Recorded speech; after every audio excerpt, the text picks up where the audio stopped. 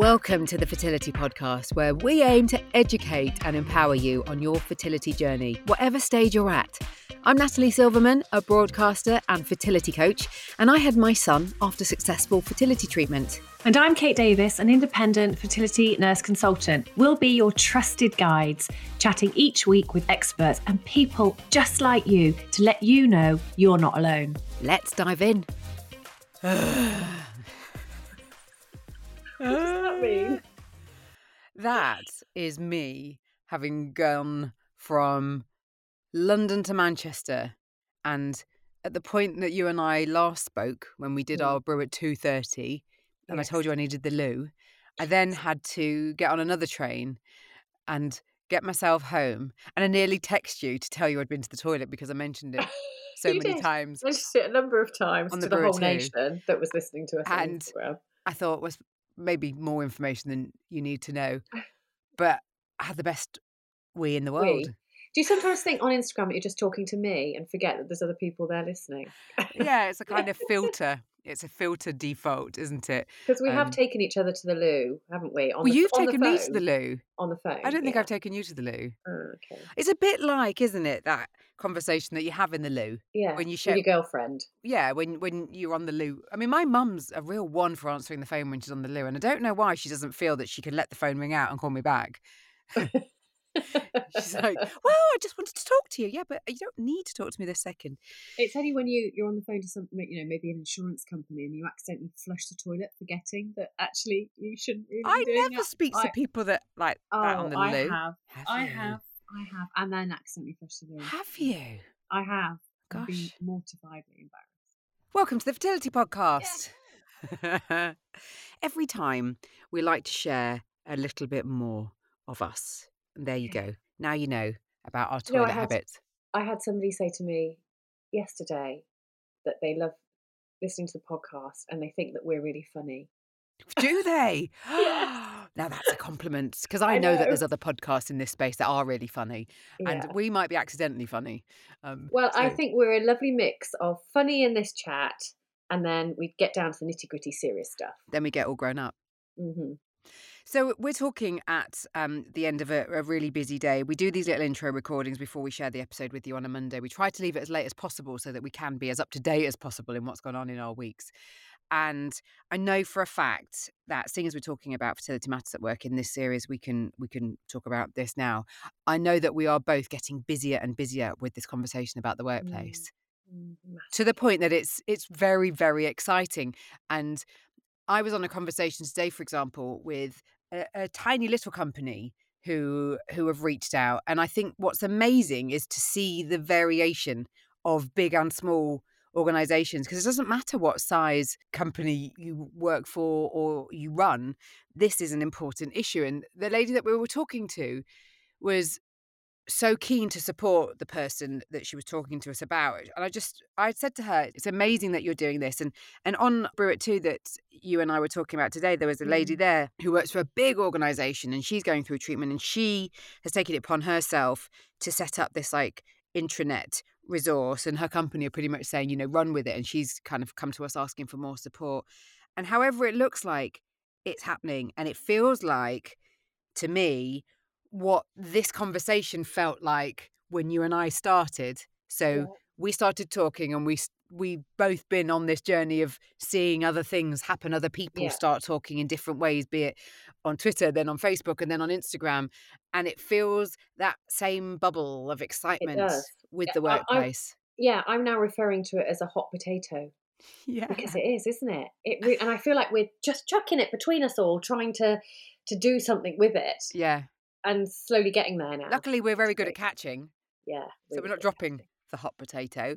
So this conversation that we're going to be sharing with you today is very much focused on what Fertility Matters at Work is all about, to the extent that it was going to be a conversation between myself, Becky, and Claire, who are the three co-founders, Kate, who's our medical advisor, and Helen Burgess, who's our legal advisor, to really give you like that core understanding of what it's all about. Sadly, Claire had technical gremlins, which she has been having a few of, and couldn't join us. And what I will say, though, in Claire's defence, because Claire's not the keenest on these various ways of sharing her knowledge, despite her being this incredible HR professional Mm, with a wealth of knowledge and intense passion about this topic, that so much so that she often cries. Not that that's a good thing, mm, but it's a lovely thing in that she's so passionate about this. She was part of a think tank this week for Fertility Circle, who is also a partner of mhm. Fertility Matters at Work, talking about this very issue. And she shared on her LinkedIn how much she enjoyed it. So Well, that's even though good. she wasn't able to join us for this chat, she will be on a future chat. And she is part of the conversation with Fertility Matters at Work because she's so brilliant in terms of her HR knowledge. And you will hear more from Becky about what we're doing and what Kate's involvement is. But in the time now, Kate, that you've been having this conversation, what's been something that surprised you? Gosh, where do I start? I think one of the first surprises I got, which isn't a very positive surprise, was when I spoke to an organisation and they, I think I might have said this. I don't know whether I said this in one of our um, interviews. I think I did, where I spoke to an organisation that was a predominantly male dominant organisation, and the individual that I was speaking to turned around to me and said, "How relevant, Kate, do you think this support is given the fact that we are predominantly male?" That was a massive shock. You have said that before a couple of times, but I'm going to let you say it again because it's so Yeah, important. that was a big shock, I think. Well, I say a shock. I guess maybe a predictable shock, but still a shock in itself. But as I said, I went on to work with that organisation and they loved it. So See, I thought of you in a conversation I was having yesterday. I was talking with Lisa Finnegan, who's the international HR director for LinkedIn, about the work that LinkedIn have done. Because if you don't know, LinkedIn have been amazing. One of the first, I think, organisations that were really actively talking about this and have run surveys. And mm, Lisa herself has been through fertility treatment and has been kind of pushing for this understanding and this educational piece. But she talked about how when she was in a previous position and her boss at the time was a man from a military background. She was just talking mm, about the lack of empathy and understanding that she faced, because we were talking about the whole mm. it being dependent on the line manager and how it shouldn't be. It shouldn't be down to the manager that you have as to how this conversation goes as an employee to an employer. But we know that it's really important that the male understanding of this being an issue that is relevant to them, whether it's a personal issue. And I just saw today, I think it was in the Times, it was a guy talking about he's doing this menopause lesson, how men at work are starting to have Yeah, menopause lessons to understand more. And yeah, it should and it's be great. And viewed in the same um, way. yeah, and as you know, in my team, I have Kate, another Kate, who we've interviewed on the podcast in the past, and she's a nurse and she's a menopause expert. She did a fantastic for your journey, a fantastic menopause webinar and they're happy for me to talk about it for Cambridge and Peterborough Combined Authority, and the men absolutely loved it. Yeah. They loved hearing about the menopause. And what I'm hearing is that men are quite interested in hearing about fertility too, because Yeah. clearly they need to. Yeah. So it's a good thing. Why did you think of me when you were talking to LinkedIn? Was it about the military It was connection? the military. Okay. It was more the So I military reference. Sorry, I didn't quite make that clear. You look so confused. yeah, so I just want to point out I am married to an officer in the Air Force, and he is very compassionate, despite the fact that you've just said he's not. He is very compassionate. Hi, Rich. No, I didn't think of it like that. I thought of it because I could imagine you sat alongside me having that chat nodding because of your experience of the military. Yeah. And that's not Okay. to stereotype and that's not to assume that everybody within the military is not compassionate about this topic in any way. You I just know popped that's not into what my you meant. head. Sorry, I didn't explain that properly. As I said at the start, it's been a very long day. So I So don't know if I've got any other surprises. What about you? my surprises. I don't know if it's a surprise or a delight that we're ultimately having a lot of conversations with organisations about this, and it's being so well received. And I don't know if that's a surprise. It's a relief more than a Mm, surprise, maybe. It's exciting, it's invigorating, because in the work that I do with the fertility podcast, which if you've been on this journey for some time, with me and now with Kate. And if you've left us a review of late, because I was looking the other day and you have been doing, so thank you so much. oh, thank Um, you. it it's re-energized me on my mission. And, you'll know, Kate, I've talked with you about wondering what else I can Mm. do with the podcast. I'm always Yeah. trying to ensure that the podcast is worth you listening to and worth the time that I put in and the time that Kate puts in. And I feel that this link with the workplace and how it can continue is brilliant. It's like I feel Mhm. like I'm joining in all the dots. And I think Mhm. in terms of how the podcast can help workplaces understand this issue as a resource, there's just huge potential. So it all feels very exciting. It's So really exciting. we're going to now share this chat about what Fertility Matters at Work is all about. And we'll come back and just remind you about what you can then maybe take on an action once you've had a listen. So here we are with another episode of the Fertility Podcast. And what we wanted to do in this one is really put the focus on the Fertility Matters at Work initiative, which is what this podcast is supporting. So Kate and I are going to be chatting with Becky, who's one of my co-founders. Annoyingly and unfortunately, Claire had tech gremlins, so she's not able to join us. And we're also going to be joined by Helen Burgess, who is a partner at Shoesmiths, an employment law firm who are also supporting the launch of Fertility Matters at Work. So ladies, welcome. Hello. We're talking at the back of Fertility Awareness Week, and as Fertility Matters at Work, we launched and we've had lots of conversations happening. Fertility Network were focusing on the importance of talking about fertility in the workplace on Thursday of the week. So we thought it was a really good opportunity to talk more about what we're all trying to do. Kate's already doing work in the corporate space, as you've heard her talking about. But in terms of Fertility Matters at Work, Becky, spotlight is on you. Tell us what it's all about and who it's for. Okay, so it's almost like, where do I start? Well, I basically, know. what we launched last week, and this is after a long period of time talking about this, coming up with ideas, and then COVID happened. But we're finally in a position to launch something that we hope will help organisations to become what we call fertility friendly.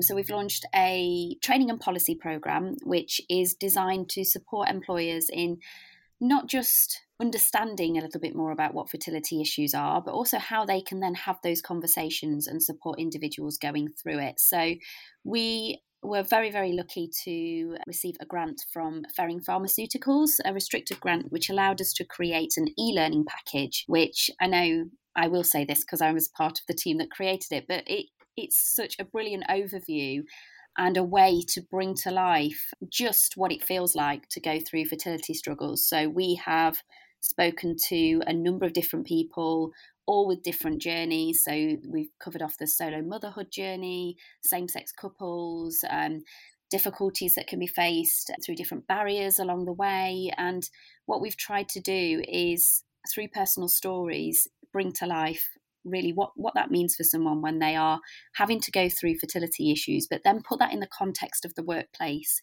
and show how something that can be so all-consuming both physically and mentally will no doubt have an impact at work, and to really put to employers why they should be considering this as one of their mental health initiatives and something that they focus on in the workplace. Yeah, it's for all employers, whatever size of employer you are, for you to be able to best support your employees through this, as we know, is such a challenging experience. And we've had such a fascinating experience sharing what we've been doing and looking at the kind of comments that we've had back. It's really exciting for us. And I want to bring in Helen at this point, because Helen, I want you to just explain a bit about how the conversation started with Becky. I know you guys already know each other from work. The way that we've decided to move forward working together is brilliant, that we've got this shared focus. Tell us a bit more about Shoesmiths and why they were keen to talk about this topic. Of course, yeah. I mean, I knew Becky, it was actually through NCT. So we met at the time we were both pregnant with our first.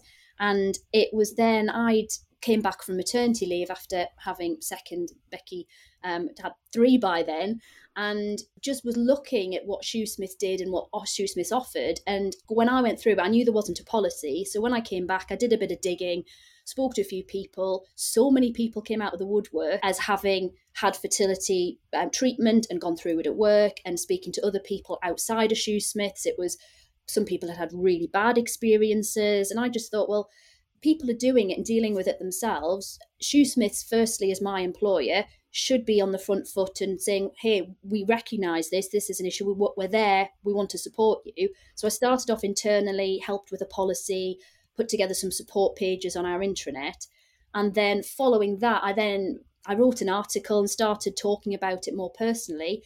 And Becky, thank you for that. You were the one who encouraged me to do that, because I saw, you had a fantastic blog and were talking about your own fertility struggles and issues. And I thought, I want to help and want to, help other people who are going through it in a work context. And yes, I'm an employment lawyer. I also want to shine the light on employers and say, do you know this is happening and this is how you can support your employees?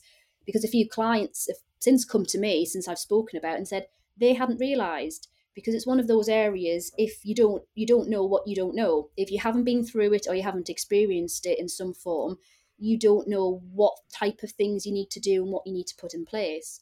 So it was all off the back of that we then came together, and I looked at your e-learning package and added the legal input into that, but did very little on it, to be fair, because it's a fantastic tool. And that's how then we started working together on that.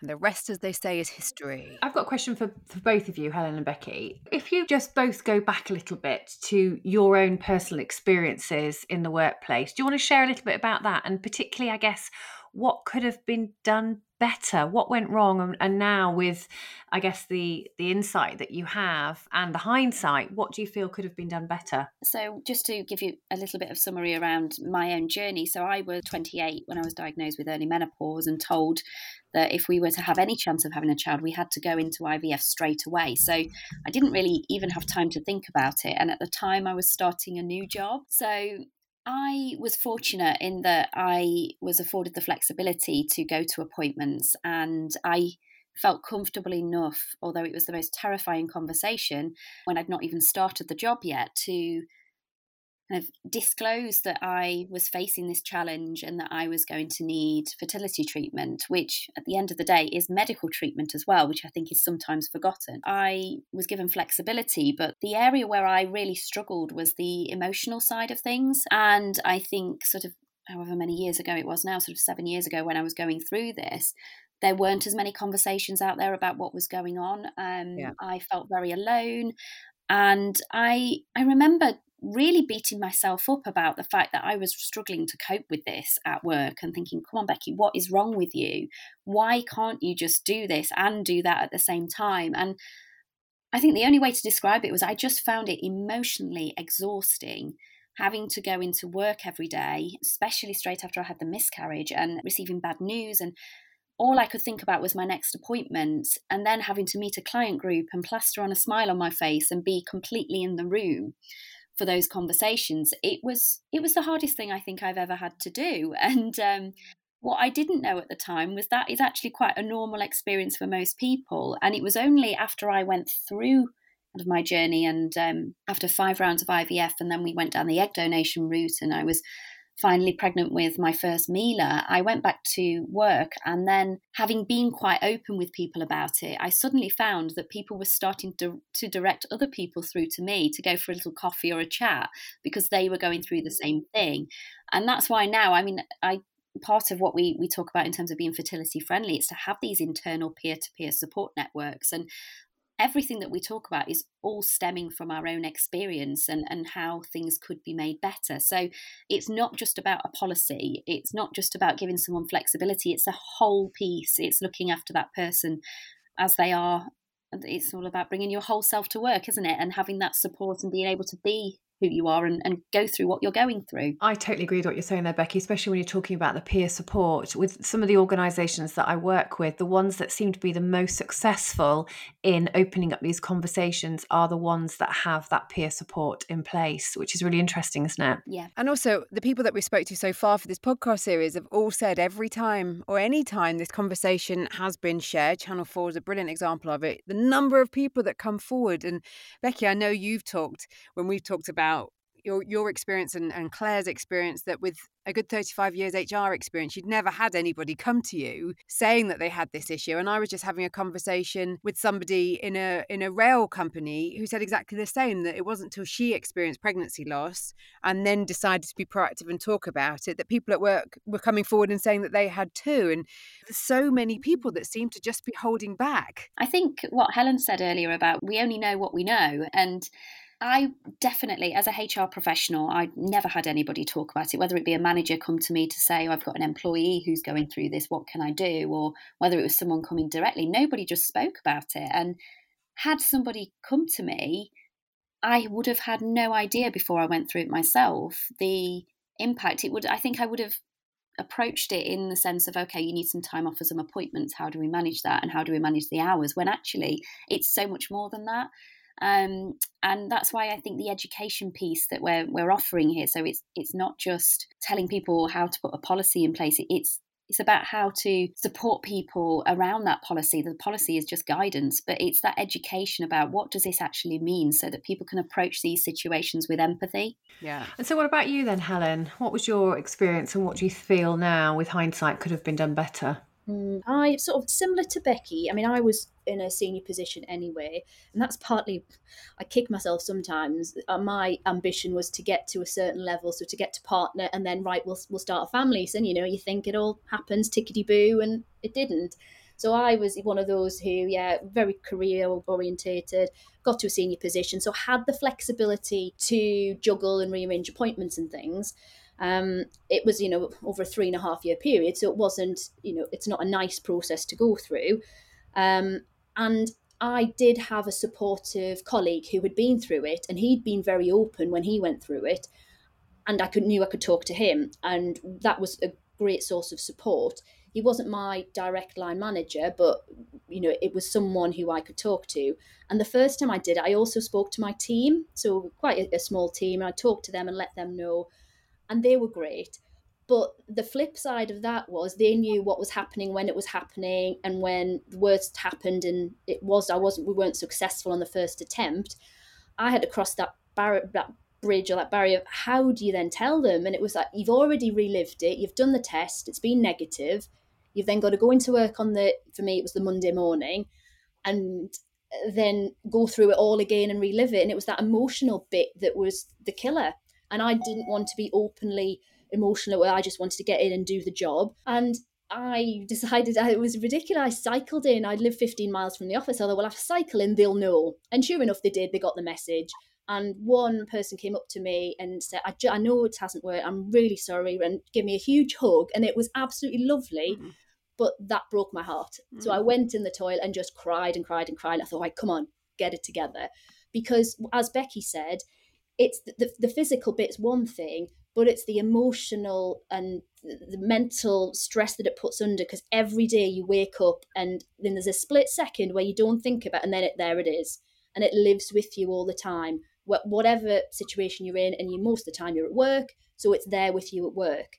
So second time I didn't tell people because I didn't want to have to relive it again. And fortunately we were successful on that second, and it was a frozen cycle. People were surprised. They're like, well, we didn't realise you were attending appointments, really? We didn't understand that you were doing that. And I'd sort of merged it with my work. But that then had problems because I had a particularly horrible procedure, the scratch. I passed out during it it became all clammy and whatever. But I had a client lunch I was going to afterwards. So, got myself together, managed to scrape my makeup off the floor and reapply it to my face. But must have gone to this client lunch looking absolutely green around the gills. And looking back, I don't know why I did it. I don't know why I didn't just say to a colleague, listen, I can't, had an appointment and I just can't do it, I'm sick or whatever. But I felt I had to put on a show that everything was okay. That was the really hard bit. It's taken me back to a conversation that I had. I did a panel chat for AXA Insurance at their diversity and inclusion event, and there was a lady, Helen, talking about a similar thing. She'd actually just had a transfer, and then she was on a flight to Turkey and was running through the airport because she got held up and was almost missing it and feeling, like she just couldn't let everybody down and was in bits. And you just think how many people, and you're talking about being in a senior position, as was this lady. So there's a level of confidence about where you're at dealing with this. And when we think about this for people in less senior positions, and I'm so grateful for you for sharing that, because I think it's massively relatable for people. And we just think we do carry on regardless. We just put a brave face on. When I think of the stupid things I was having to do on a breakfast radio show to be happy when, I'd maybe been up all night not feeling good and what have you, you just think, why? But hopefully we're doing something about it now. So we've talked about some of the issues that we've experienced personally. And Becky, from what we've been sharing and what we've heard back, what are some of the issues people are saying that they're having to deal with when it comes to talking to work? Because every time we ask, there's all different scenarios. I mean, the most recent one that we've just shared on the Fertility podcast, which was about teachers, was that they were going to ask for support and they were being told that fertility treatment was in the same bracket as cosmetic surgery, which we know we've heard before. What else have you heard? So I think one of the big things is the issue in people feeling comfortable enough to disclose, just even the fact that they are going through it. And that's, well, for a number of different reasons. One is that the fact that it is such a personal process, and I remember when I was talking about it, I thought not everybody has to talk about the fact that they're trying for a baby, and it felt so unfair having to do that. But I knew that if I didn't say anything, they wouldn't be able to support me if they didn't know. And the disclosure is, people are worried about whether things are going to be kept confidential. They're worried about whether disclosing that they're actively trying to have a baby, which inevitably means maternity leave and other absence, that they're maybe suggesting that they're not as committed to their job, or that they aren't interested in that next promotion or that next big project, and they worry about the impact to their careers. And these things are compounded by the fact that there quite often isn't a specific policy that talks about this, or like you said before, it's lumped in a line with cosmetic surgery, and as though it's a lifestyle choice. And so you read that and then you want to talk to your manager. That's not going to give you the confidence that it's going to be met with empathy and the support that you need, or that it's hidden in the maternity policy. I've seen that a few times as well, where you have to go and search through the maternity policy to find out what you're entitled to when you're struggling to have a baby. There's also the need for flexibility as well. That's another issue that people sometimes don't know how to speak out about, and they're worried that they're going to be seen as though they're not as committed, and they're worried how they're going to be seen by the rest of the team. That was one of the big things I struggled with, is even though I was open, I almost felt that I had to keep telling people to justify and explain why I was walking in at 9:30 in the morning rather than 8:30 because I'd been to an appointment. There's just so much around it. And then I suppose the other thing is that people have to deal with when they're going through fertility treatment at work are the constant triggers as well, which are unavoidable at times. But the baby showers, the maternity collection, there's somebody who's on maternity leave bringing their baby in. And it's just having that level of awareness that we can maybe try and support these people who are going through this with, like, whether they've got a buddy or a colleague that can kind of try and anticipate some of these things happening. But that it's not just about needing time off for appointments. This treatment, it isn't just a few scans and a few injections. It's almost like a whole lifestyle change and mindset change that you've got to try and fit in with your daily life. And like Helen said, you're at work most of the time. So I would just say that if anybody's listening and you're having those issues or you're worried about speaking to work, you're not alone. It's very, very common that people are feeling like this. And we had that lovely conversation with Sophie on the Fertility Show chat during Fertility Week, where she described that somebody was coming in with a baby and a friend basically swooped in and took her off for a coffee. And I love that idea of you need those people around you who will swoop in and remove you from the office. And I think that I completely agree with what you've both just said there. It really, actually, when you said, Becky, about it's not just a policy, but it's a it's so much more than that. It's so much more of a change, and it's a cultural change, isn't it? It's that the policy is fine. The policy is your black and white. That's what we should be doing. But it's so much deeper than that, and it's how you go about changing culture, which I think is the more difficult thing. Helen, kind of similar note to that. What do you think organisations need to start considering from a legal perspective, especially given the fact that we're seeing a lot more organisations now have their fertility policies in place and announce that they're doing all of this? It's one of those areas where, unfortunately, there's not a lot of protection out there for employees who are going through this. So there's no, for example, legal right to take time off work to attend appointments. When you're pregnant, there's the antenatal appointments and there's the time off for that, but not at the point before that when you're trying to get pregnant. A lot of employers are flexible and reasonable in that they have medical appointment time off generally, so they allow that or they extend it to cover these appointments. But again, they're not legally required to. There's not any penalty for them not doing that. Although arguably, if you're a woman and you're going through fertility treatment, it could potentially amount to indirect sex discrimination if you are refused time off, because it predominantly, whilst it's a 50-50 male-female issue fertility treatment, the majority of the invasive or the requirement to attend appointments falls on the woman. So there is the potential there for a claim. But this is the worst time. You don't want to be bringing claims or raising grievances or going down that route. So it's all going to be a balancing exercise as you're going through it. But other things employers probably do need to think about. You're encouraging employees to share and for you to be aware of it so that you can give them the time off, accommodate them, know if someone's not on their A game, and just think, well, actually, there's this in this meeting, they were quiet, I understand why. It's just having that knowledge and being able to support, even in the background, not overtly, just to know. But then some employers might think, well, oh, crumbs, if I know, am I then under further obligations? Because if you know someone is going through it and you know someone is pregnant, you're probably going to find out earlier than you would normally when someone was going through, trying to get pregnant and then falling pregnant naturally through a natural cycle, because normally people wait 12 weeks.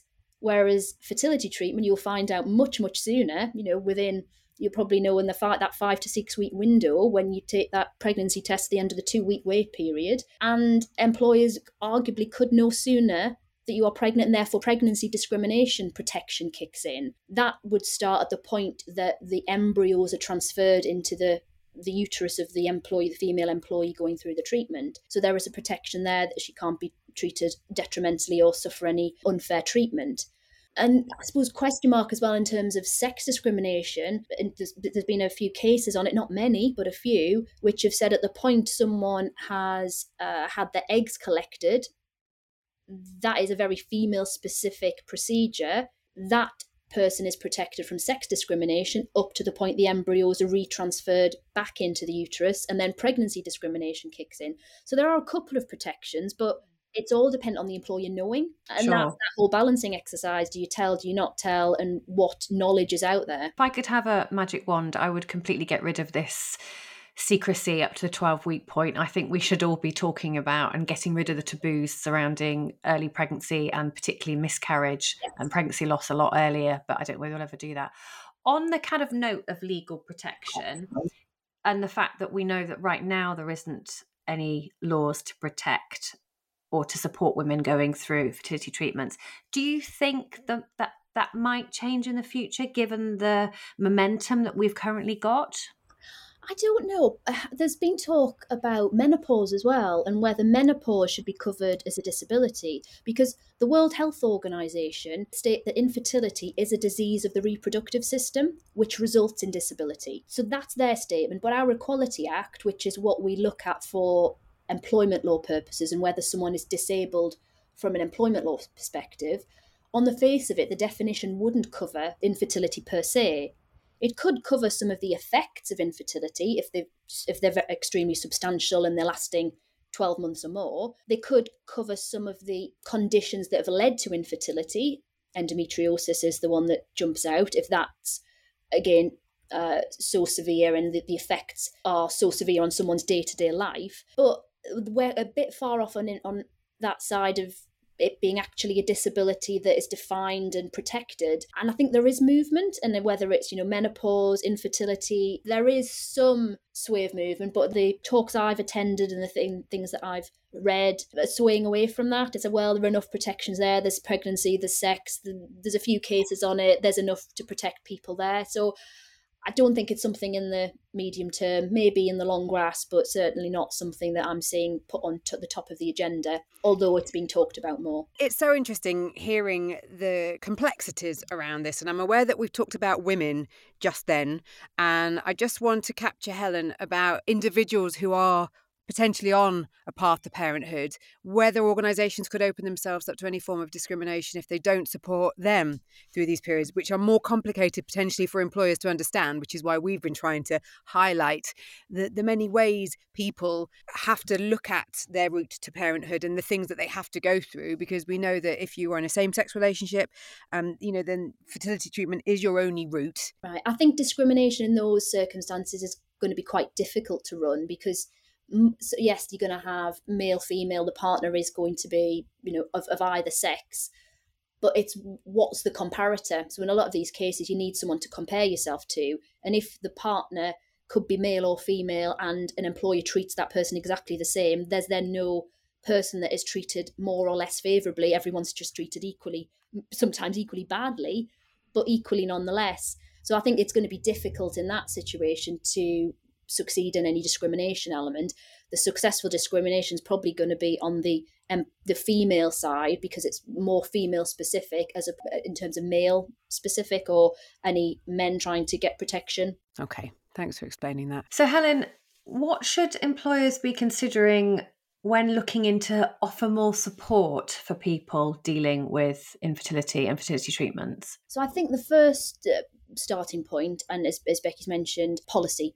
Policy is a great starting point, and as an employment lawyer I will say, but it doesn't stop there, because a policy isn't a panacea for all ills. It's awareness raising, it's making sure people know if they look on their intranet and they're searching that there's something there that the employer recognises it, knows that they need to support and is offering some support in whatever form, whether it's time off, flexibility, has been mentioned, someone to talk to, some peer support. Because when we as Shootmith did our policy, I was very keen to have a line at the end saying, if you want to talk, contact HR and they will put you in touch with someone. Because whilst we don't have anything formal, I just felt that having that ear was so important, or would have been so important for me, to have somebody to talk to who was going through it or had gone through it. And just after, last week we republished our pages, and someone called me and just said, just really appreciate that. I've just come back from having time off, unsuccessful cycle, and to see that there's a policy there and to see your stories, because we've done sort of web stories of what's happened in a little video. And she said, just so reassuring. And that's what I wanted to do. And I was a bit upset afterwards thinking, it's made a difference. So that's a really good thing. The policy, the peer support networks, even if it's informal, some kind of ear, someone to listen to. And a manager, I think, needs to know, as Becky said, what to say and what not to say. So it's not a case of giving them a crib sheet, but it's just raising their awareness levels to know what to expect of this person, what this person may need, and what they may be feeling and what they may be then translating into work, just to give that awareness, and whether that's breathing space, support, whatever that may be, to help that person and to be on their side, if you like. So I think they're probably the main things, and talking about it, raising that awareness generally will help people to feel more secure in their workplaces and feel that they're not doing this alone and struggling through it when other people have done it and there is precedent for it, which is very reassuring in a not nice way because other people have gone through it, but at least you know Sure. that you're not treading new ground. And we know we could talk about this for so much longer, but Becky, just finally, if people are struggling to have these conversations, because we're talking about the people that are reaching out and that have actually, found support to some extent, what would your advice be? Yeah, so we've actually got a free downloadable PDF, which is available on fertilitymattersatwork.com, because we know this is such a big thing that people struggle with. And we've just put together some tips and useful advice as to how you can do that. And just to summarise it really, I would say that firstly, it's going to be quite an emotional conversation. It's going to be a difficult one for you. make some notes, just pop things down, a few bullet points of things that you want to cover, questions that you might have, so that if you're getting emotional in that moment, you're not thrown too far off that conversation, and you're not kicking yourself, asking yourself, oh, I should have said that. Make sure the conversation is in a private space, so don't be afraid to say, look, I've got something quite personal and confidential I want to discuss with you. And also, don't be afraid to highlight that if you want it to be kept confidential, say that to them, because although it should be kept confidential anyway, I think just making sure that they are aware of that will probably put your mind at rest as well. We always say be prepared to educate. So we've said a few times during this podcast, they don't know what they don't know. I never knew before I went through IVF how much was involved. So don't be afraid to take some information with you, whether it maybe you've already got your protocol and you've got an idea of the kind of start and end times and the fact that scans will be potentially every 2 to 3 days. You can't fully predict egg collection, for example, but you can give a rough time scale. And then the other good thing to do is to try and agree a communication plan between yourself and your manager, so that you're not constantly feeling like you've got to update them every time you have a conversation, but maybe say something along the lines of twice a week you will update them just to let them know when you're next be needing time off. But whatever suits you in terms of being able to feel like you've not got the worry of having to talk about it on your shoulders, but also not feeling like you're having to talk about it all the time. And finally, have a think about what you need and go to them with some solutions in the first place. Don't expect them to fix it for you. So it may be that work is a great distraction for you. Some people find that actually being in work helps them take their mind off treatment. So it might be that you need that flexibility and you can work it into your working day.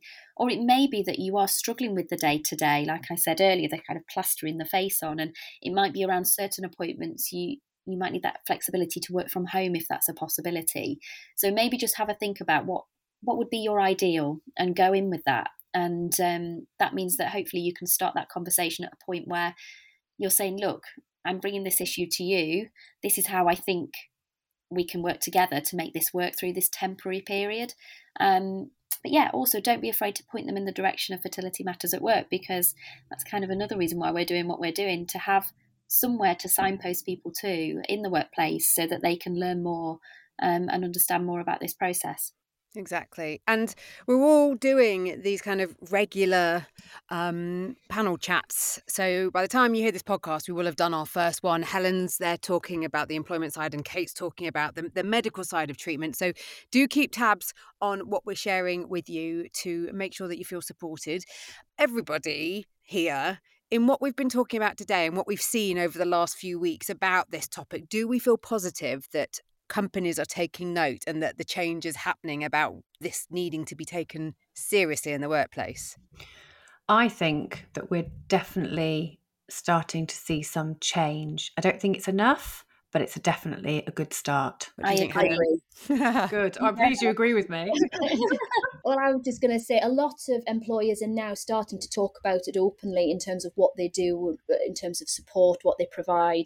And I've seen a couple just this week, and National Fertility Awareness Week, of course, using that platform. But then speaking to others, they say, well, yeah, we do that. We don't shout about it. We probably do need to talk a bit more about it so our employees know that it's there, but we do it, but we're very informal. But I think there's definitely a sea of change and people are starting to talk about it more, and that can only be the better. And employers will then sit up, take notice and put something in place and make sure employees know that it's there. I feel the potential feels huge. I think we've just seen the huge menopause awareness campaigns and there's been lots and lots of noise around that, particularly in the workplace. And I feel that fertility is that next big thing on the agenda and that it's something that will change. I still think, I agree with Kate, there's a long, long way to go, but I really feel that employers are starting to take note now. So I'm feeling excited about the positive change we can make to people who are having to go through this in the future. Exactly. And when we think of what was going on 7 years ago, when I started the podcast, when Kate started, when you were probably looking for information, Becky and Helen,